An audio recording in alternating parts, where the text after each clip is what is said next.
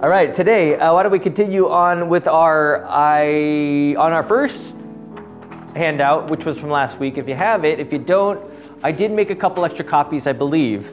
So take one, Hebrews 10, 5 to 14. We're on verse 11 here. Hebrews 10, verse 11. Why don't we start with a word of prayer? Oh, dear Heavenly Father, we thank you for this day. We thank you for your work, that your work is complete, and that by your work, there is no need for any other sacrifice. Lord, bless us in our study today, knowing by this single offering of you have washed away completely our sins. Bless us, comfort us, and grant us your peace. We pray all this in Jesus' name. Amen. Amen. All right. As we kick in here, as we continue on with chapter 10, why don't we just start with verse 11? If someone could read that for me.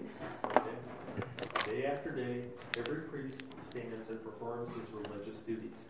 Again and again, he offers the same sacrifices, which can never take away sins. All right. So how does that look? Just based on what we read right there by Don, what's happening there? What's happening? What is the writer saying about the Old Testament priestly sacrifice and what that meant for the people? Once is never enough. It's just a never-ending practice of sacrifice. But right there, I think clearly, which can never take away sins. Right? So the work was never done. Now, what does that say about, and this is very important, right? I know I say that all the time, but it is. Is the work done? Is the work done by the true high priest, Jesus Christ? And the answer is yes. And of course, for us, I know when we talk about Old Testament sacrifices and all these things, we're like, okay, of course, we wouldn't do that. But for them, we see that in the OT sacrifice, clearly the writer says what? He says never, right? Never can it take away sins. And this is very important because I think as we live our lives today in this life of faith, many will say, yes, Jesus Christ has done this, but a lot of times when we talk about the complete work of Christ, sometimes we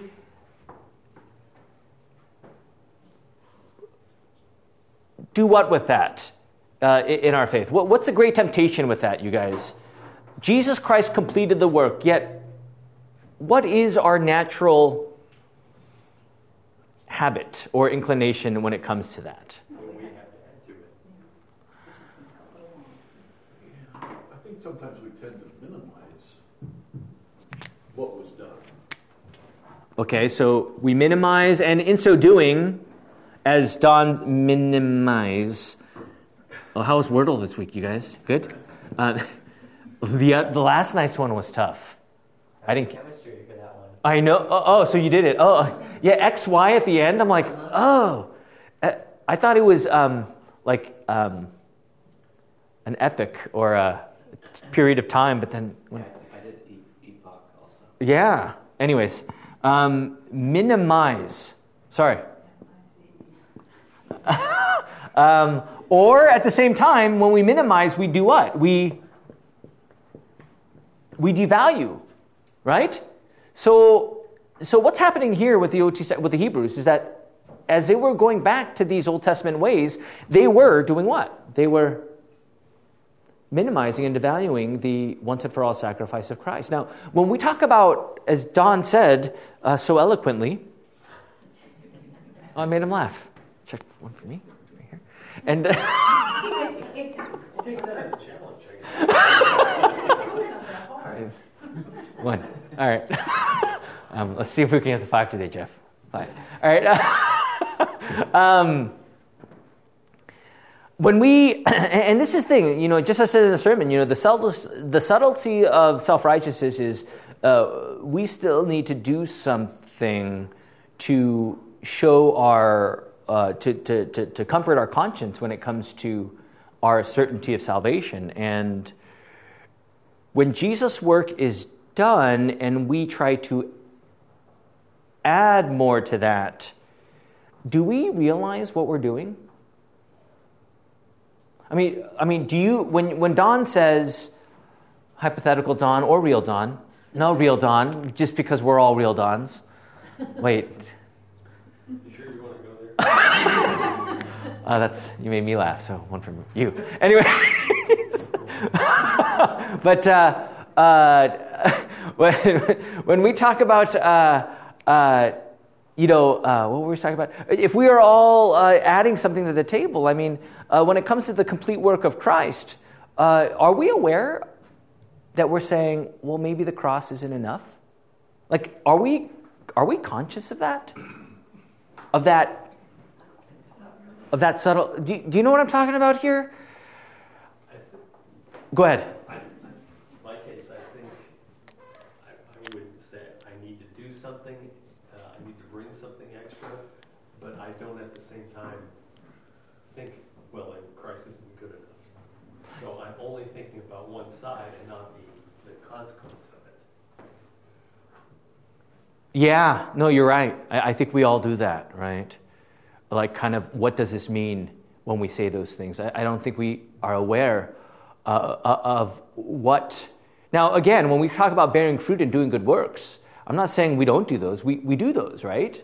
But then when we talk about motivation, well, that's a different story a lot of times, right? Motivation can be, well, I got to put the cherry on top, that Sunday of my salvation, right? Because who doesn't like a cherry on top? Rainbow sprinkles as well. Anyways, but who doesn't want to put a cherry on top of this? Who doesn't want to have that I've done it, and I'm sure I'm a child of God.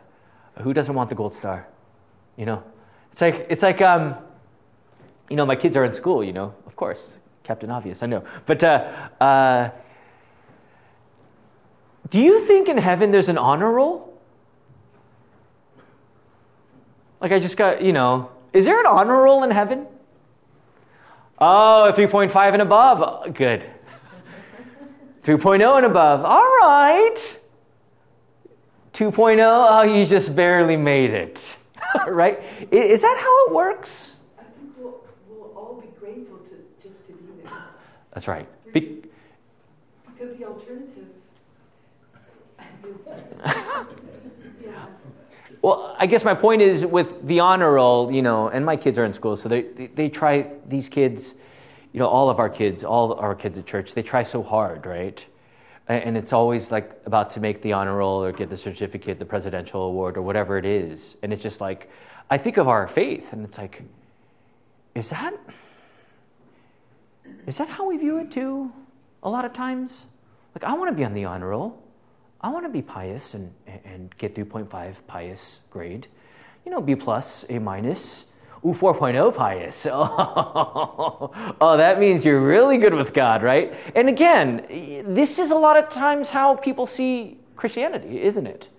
It's a merit-based, what's your grade point average spirituality, and how good are you? Do you get the gold ribbon, or do you only get the 3.0 certificate or the honorable mention? What is it, right? And that's not the case, right? When Jesus comes to the table, it's what?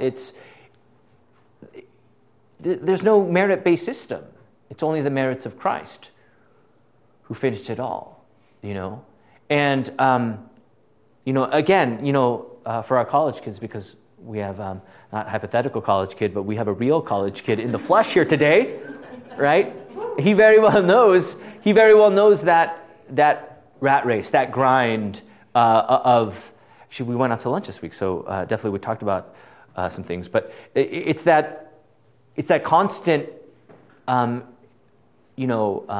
aspiration to do well, and it's good to do well. But it's that motivation, right? And I think spiritually speaking, it's the same thing. It's the work of Christ alone. And when we deviate from that, even a little, we're saying the cross isn't enough. And that's what we're talking about here. And it's very subtle too. It's not just like rejecting Christ, right? It's not just like, I don't believe in Christ, but even that little ounce of, well, Janice is a good person. I mean, she is.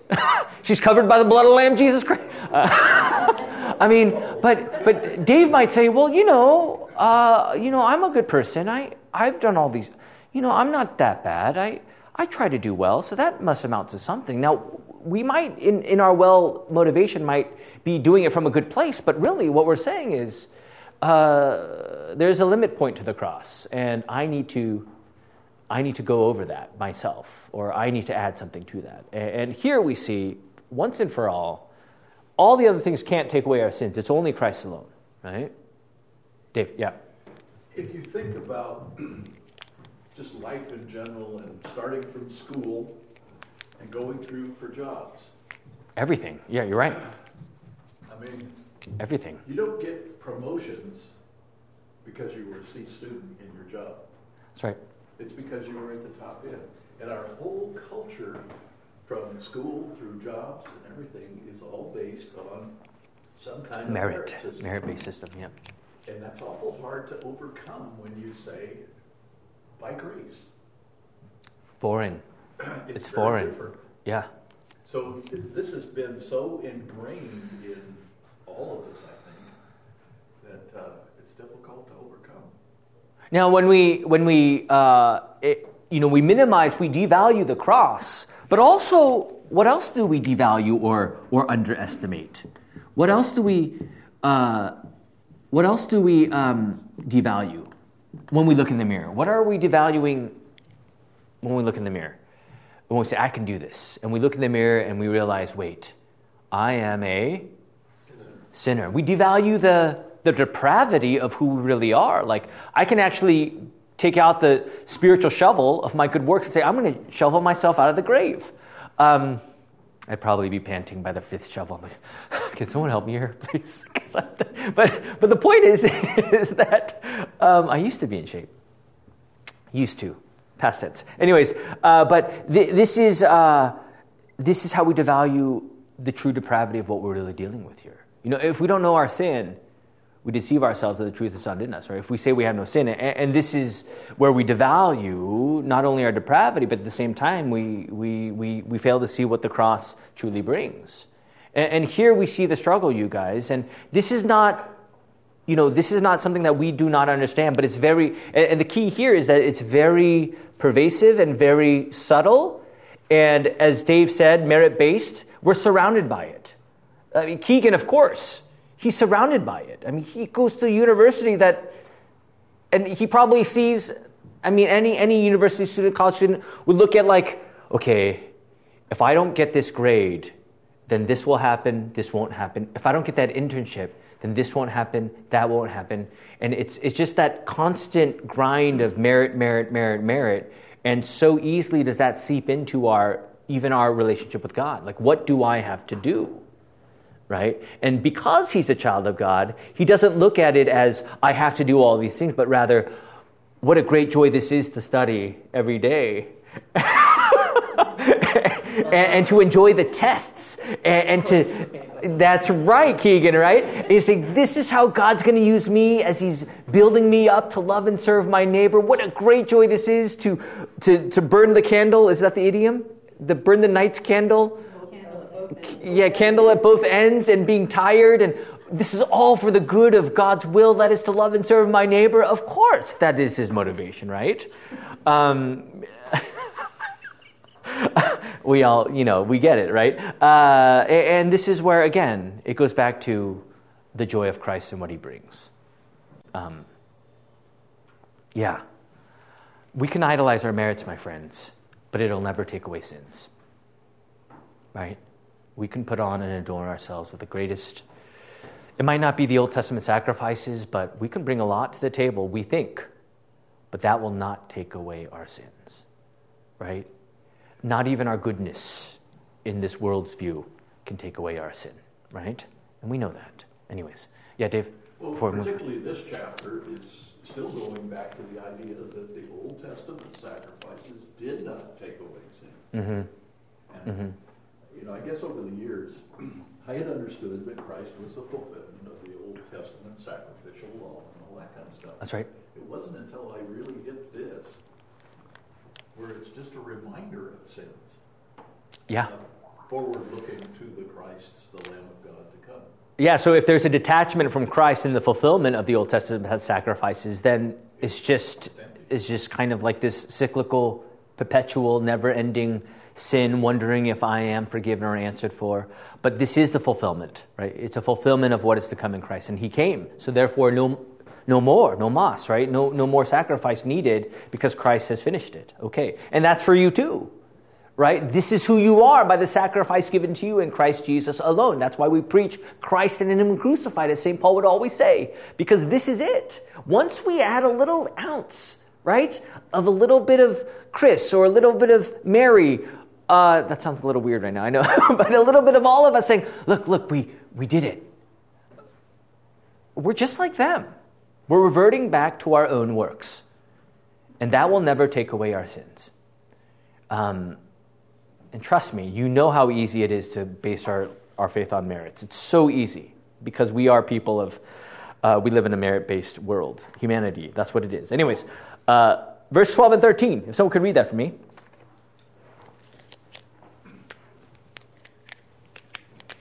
But when this priest had offered for all time one sacrifice for sins, he sat down at the right hand of God. Since that time, he waits for his enemies to be made his footstool. All right, so what is it? What differences do we see right here about the Old Testament priest and the true high priest, Jesus Christ? What's the difference? What is the writer trying to show us here, clearly? What are some little tidbits here that show us the distinction of Christ and why he differs from what they had been doing in the Old Testament? What? For all time, one sacrifice for sins. Okay, that's one of them. And that's a distinct uniqueness of this gospel in itself, in all the world. There is no other religion that says, we believe in someone who died for us and who washes away our sin, right? Everything else is merit. It is merit-based, right? But for us, our faith in our lowliness is Christ and in Him crucified. Okay, so single sacrifice. Single, that means one and done. Not like St. Peter's in the NCAA. Anyone been following that? No. All right. There's 15th seed, and they're still in it. Can you believe it? 15th seed. They're still in it. Rightfully so, St. Peter's, right? Anyways, but they're still in it, which is the first time ever that they've gone this far in the history of the NCAA tournament. 15th seed. If I should visit Ron Peterson. He's the one who me and him talk basketball a lot. Anyways, but he loves basketball, by the way. Not pro, but just college. Anyways, so here we see not only a single sacrifice for sin, not a one and done here, it's finished. But what's the next part? He did what? Now, do the Old Testament priests get to do that? No, they don't even get to go in, once a year, Holy of Holies, right? This is the Lord sitting, right? There's no sitting in the Holy of Holies. They're not, going in, grabbing a chair and drinking their cup of coffee and just, no, this is they're always standing up. They're always in that place for a moment and there they are. But with Christ, what does he do? He goes, as we say in the Apostles' Creed, about the right hand of God, right? He ascends, right? To the right hand of God, the Father Almighty. From thence he will come to judge the living or the quick, or the living and the dead, or the quick and the dead, right? And this is the picture, right? So what is that uniqueness? What does that mean that he ascends to the right hand of God? Why is that so important here for the writer to differentiate between... The priests are human. The Old Testament priests are human. That's right. That's right. Well, this was a sacrifice that actually worked, as opposed to the Old Testament. Yeah. It took away the sins.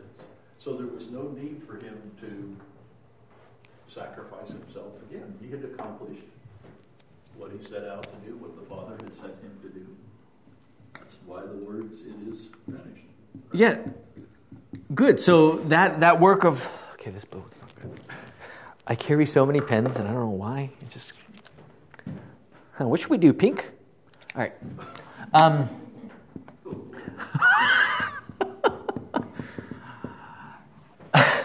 Death and resurrection, right? We see the sacrifice given. and also ascension, and that is the right hand of God. What does this mean? And that's why the Apostles' Creed is so important, right? And I'm not going to get all catechetical with you, but I am. And here we see, through the death of the sacrifice, through his death, we know that our sins are forgiven, we have life eternal, that by his resurrection, it is the proof that the seal, the proof that indeed we are no more caught up in our sins, that is, we are forgiven. But there at the ascension, here at the right hand of God, this shows not only that this differentiates Christ, but that he assumes all divine authority. Now, the Old Testament priests, they had authority, but not of what Christ would bring to the table in his own ascension. Right? Their authority could only go so far. Christ's authority is what? That there by his divine authority, not only is he our intercessor, our true intercessor, which the Old Testament priests were doing, but this is our true intercessor, that he is our true prophet, priest, and king. And also that as we live in the New Testament, the fulfillment of Christ, we know that by his divine authority, he can be where he promises to be. And that's why in the supper, there we receive it, because we believe in the right hand of God, the Father Almighty. And this is the picture of who our Christ is. Now, when we look at the Old Testament, we can't say anything, Old Testament priests, we can't say anything about their own death and resurrection, right? We can't say anything about them ascending to the right hand of God. We can't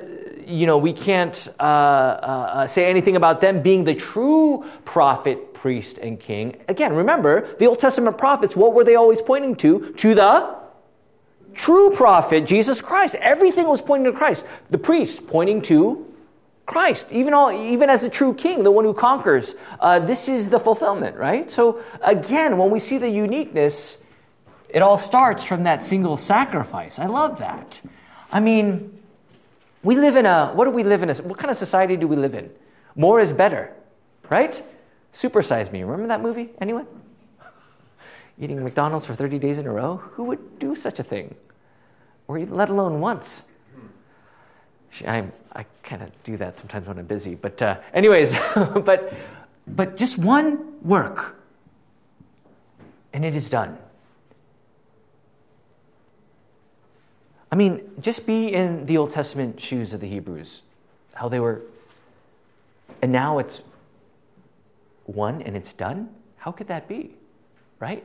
And this is why the uniqueness of Christ is so great, is because it is for each and every one of you. It is done. How do you know? Because of the single sacrifice. So when we all take our last breath, we're not wondering why or where or how or who or what, right? That's right. It's done. Our names are written in the book of life, all by what he has done. There's no perpetual repeating or no adding to the table, because the cross and the empty tomb is everything, right? So again, this is very important when it comes to understanding the uniqueness of Christ. He is unique. Once that uniqueness becomes, well, Nancy's a Christian, I'm an unbeliever, we're good people, we'll all be at the same place, right? We're both on the honor roll, so right, Don? All right, that's another point for you. Anyways, don't do that. Don't do the quiet, quick laugh thing. That strategy is very good. I like the dry humor. That's my kryptonite. I'm a dry humor guy. So, anyways. And this is only in church. Oh, I can't imagine, Nancy. I can't imagine what happens. Anyways, verse 14. Again, verse 13. I can't forget that. Waiting from that time until his enemies should be made a footstool for his feet.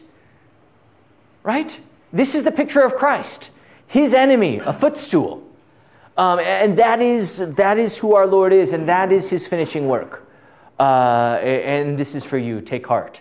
Because yes, the devil will wrangle you, but yet he crushes his head by the single sacrifice on that cross. And that is where you flee. because of that single sacrifice of Christ. Right? That's why the gospel is everything. Right? And that's why we stick to it. Because this is our authority, and that's Christ and his promise. All right. Verse 14, if someone could read that. Because by one sacrifice he has made perfect forever those who are being made holy. Perfect. I mean, you are perfect. That's right, Mary. I know, right? You are perfect, Keegan. Jennifer, you're perfect. I mean, look at it. You know, it says right there, he has perfected for all time those who are being sanctified. You are made holy by the blood of Christ. This is your faith. Right? You are perfect. Oh, Pastor. Obviously, we haven't had a time to sit down to tell you my history. You know that I'm not perfect. And trust me, I've had my own fair share as well, right? But our perfection isn't based on an honor roll system, but it's based on the perfect work of Christ. And that's what perfection is. Again, I think Dave brought up a good point. We're always dealing with a world that's about escalating on this promotional thing, about being more perfect, but more better. And when we say perfect, when we read this text right here, what is our instinct? Wait, I'm perfect? No. You must be kidding, right? But here, by his sacrifice, you have been perfected, those who are being sanctified, that is, made holy, right? So, does that mean we've stopped sinning? No, right? But what's the difference now, you think? When we sin, where do we flee? In a merit-based system, what do we flee to? In a merit-based system, if Jeff was merit-based, Dave was gospel-based, where would Jeff flee to? Merit-based system, am I perfect? More works, balance the scale. And in his sin, Jeff would say in that merit-based, he'd be like, well, I just have to put it in. Oh, this is a good, it's like, he likes to drive fast. So. I'll just put it into what gear? Is that the high gear? I don't know. I'm automatic guy. I just drive 65, you know. But let's put it in high gear, rev it up, our piousness, and prove to God how good we are, right? Now, Dave, in his sin, as a gospel-centered uniqueness of Christ, he would flee to who? He'd flee to Christ, right? And this is where this is the perfect sacrifice for you. And that is why this gospel is so important as Jesus sanctifies us. As we read last week, if you look at your handout right there on the front side, high priestly prayer, right? John 17:17. Sanctify them in the truth. Your word is truth. How are you sanctified? How are you made holy? By the truth of Christ that has set you free, and that is his all-availing sacrifice for each and every one of you, right? And this is the picture of how you are perfected. And that is not you. That is the blood of Christ for you. The single sacrifice for the forgiveness of your sins. So yeah, if you look at your notes, the eternal gifts of our Lord is endless and without interruption. Therefore, the permanence of his work is and will always be of great comfort. Right? Knowing that the repetition of old sacrifices were now obsolete, the faithful endure with the already one sacrifice by the Lord Christ. And that is where your comfort is. You know, where is Keegan's peace? Where is his peace? It is in Christ. Right? Now, does he face... I mean, we're not trying to get into the mind of Keegan here. I'm just using him as an example. Let's preface it that way, right? But, you know, is his peace in anything else? Is his peace in the world? Is his peace in his GPA? Is his peace in his job? What's his peace in? And that's the prevailing temptations that we have to view our peace in this way. His peace is in the once and for all sacrifice. And that doesn't change. See, everything else changes in our life, right? The suffering, the temptations, the bumps and the bruises of this life of faith.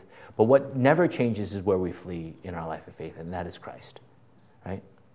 Never changes. He's always with you, and he forgives you of all your... This is, this is your comfort in the midst of all things, is this unique gift of Christ. Free. All right. Just because we have a new paper, we will move on here.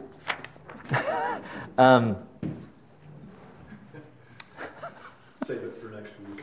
I know, I could. But no, we're still early. Plus, we started late, so you're not going off that easy. All right, so Hebrews 10.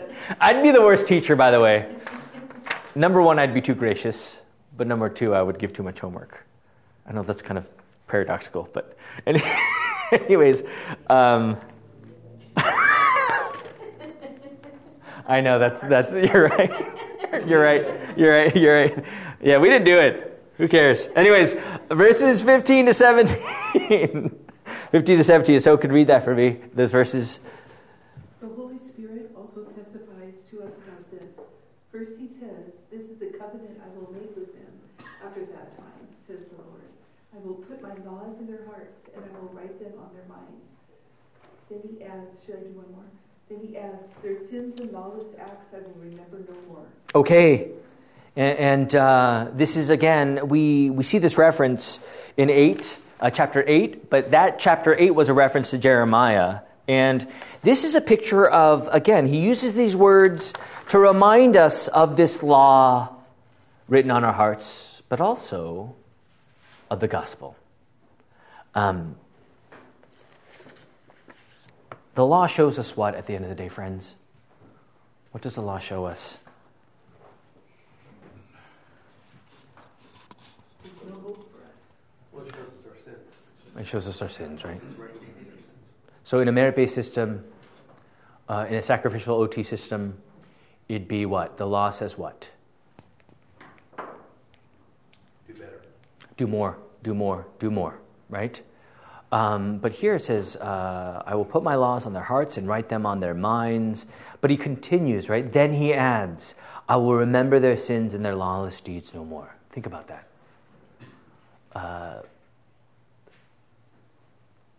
You know the term forgiving and forgetting? How hard is it to forget? Very. It is, right? Can we forget those who have sinned against us? Can we forget? Is it difficult to do that? Well, the older you get, The easier it is to forget things. I'm not going to laugh.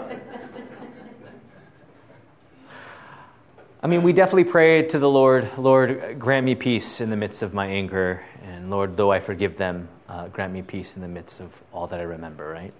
Now, it says right here, I will remember their sins and their lawless deeds no more. You know, we're not God, right? We're people, and how we remember things. Honestly, for me, I don't remember a lot. It's getting,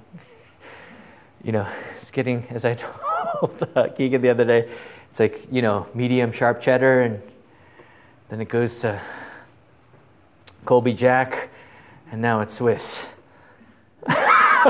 So things are kind of being displaced in my memory, but even more, God says, "I will remember your sins no more."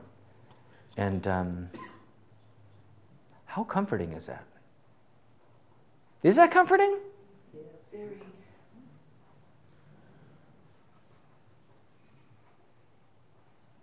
Yeah, that means forgiveness, right? Because if he didn't forgive your sins, what would we be anchored by? Just simply all of every sin.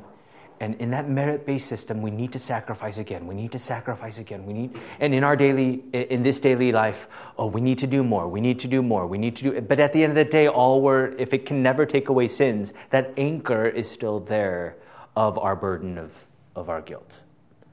Right? But here we read the words, I will remember their sins and their lawless deeds. No mas. No more, right? And this is the comfort. This is grace. This is the gospel in a nutshell. This is the single sacrifice that God has given to us in Christ Jesus. And neither you nor I can rid our Lord's, what am I trying to say here? We can never erase our Lord's mind saying, look, I've done all this, so don't remember that, right? No matter how much we do, right? But it's through the blood of Christ, all has been finished, and there is no more, no continual need. It is done, right?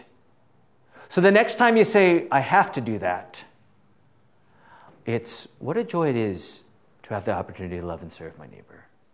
What a joy it is to pick up that pencil at 2 a.m. in the morning and study till 5. When I have eye bags and I'm tired and weary. What a joy this is. How this will benefit my neighbor when I get my job to which God has given to me. What a joy this gospel is, right? And that's our life, friends. You know, whatever station you're in right now, you're in the station of God's sacrifice, and that is being free, knowing that you are his own. There is no need to prove your worth to God, because his sacrifice has proved you worthy already. And this is the life of faith. So, anyways, why don't we stop there? That's a good place to stop. Any comments before we close? Questions? You know, sometimes I have the feeling that the Old Testament Israel, particularly after the Babylonian captivity and return, did in fact see the sacrifices as taking away sin. Mm-hmm. Yeah. Particularly with the end of the captivity, their attitude towards the law changed. But Yeah, I think... So we're coming up on chapter 11, which will shed some light. Good old faith chapter, right? Yeah. That's right. All right, well, why don't we close with prayer? Let us pray. Dearly Father, we thank you for this day. We thank you for your grace, that by your grace we are saved through faith. Lord, bless us this day by your single, once and for all atoning sacrifice through the sending of your Son, Jesus Christ. Lord, by your redemption, you have set us free.